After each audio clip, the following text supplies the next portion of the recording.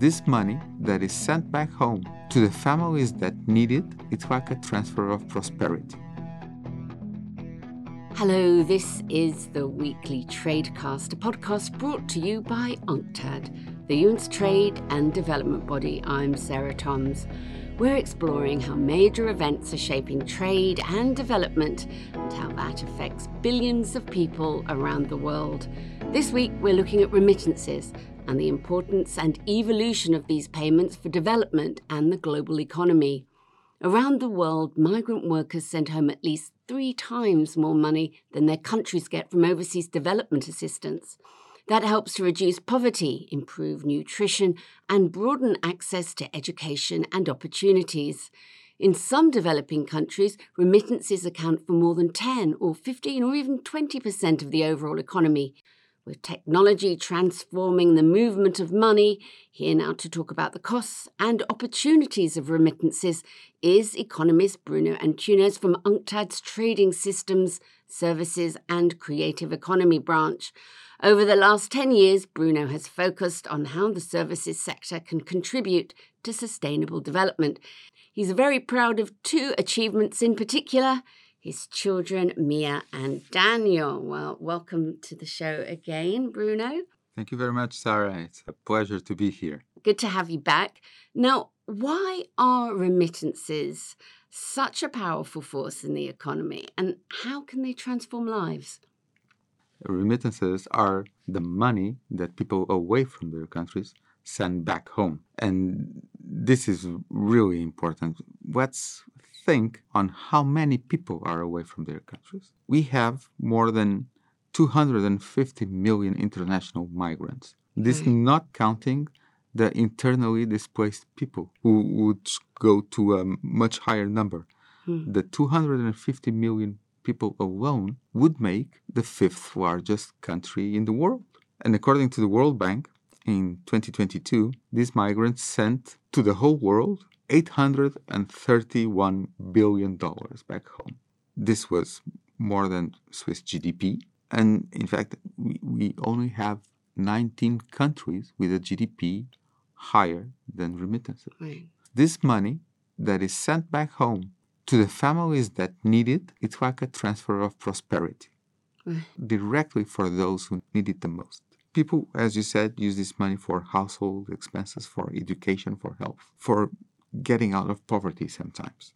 And remittances, even when the country of origin is in a worse situation, they can remain stable or even increase. People will help more their families when they are in a worse situation. Not alone that remittances help gender empowerment. Women that receive remittances are able to affirm themselves in the society. Sounds very glowing. There are also, I know, some darker sides or downsides of remittances. Are they living up to their potential, and how could they be made better? Oh, yes. Even if we look at the glass half full, half that needs to be filled, and there is something that we could be made better. Let's look at 3 examples. In the countries of destination, there's much to be done to improve the lives of migrant workers, to improve their conditions of employment. In the countries of origin, there's definitely much more that can be done to offer options to people sending remittances and to people receiving remittances to use that private money into productive investments in the country, in pooling those resources for infrastructure development. There's still a lot to do in reducing the cost of remittances. The global average cost for sending remittances in 2023 was 6.2%. Now, the good news is that we came down from 9.7% in 2009. The Sustainable Development Goals, they also recognize the importance of remittances by asking that the costs of remittances transfer are reduced by 2030 to 3%. So if we are still in the realm of 6%, there is still a long way to go.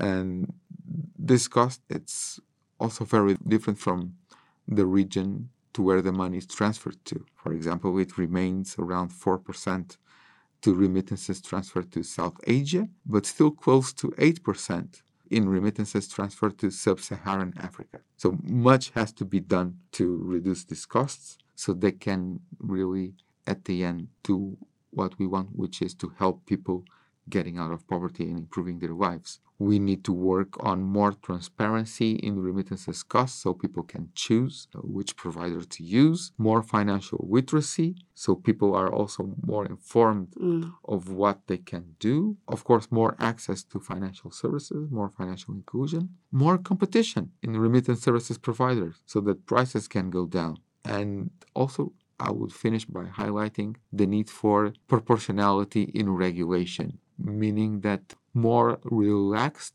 regulation should be considered for smaller remittances amounts. Regulations are important because we have wider objectives to consider: financial stability, security, etc. But then the smaller remittances amounts, then common sense needs to kick in. Now, that, of course, is just the official channels. There's also the unofficial channels. Yes, and still we have insufficient information on that. Right. So one of the other areas in which we have to still progress deeply is on having more information, more data on how remittances are transferred. All that is necessary so that the policies can be designed to really help the people that move. Technology obviously is advancing all the time. How is it improving access to financial services for migrant workers and their families? It is improving, and we want to improve more.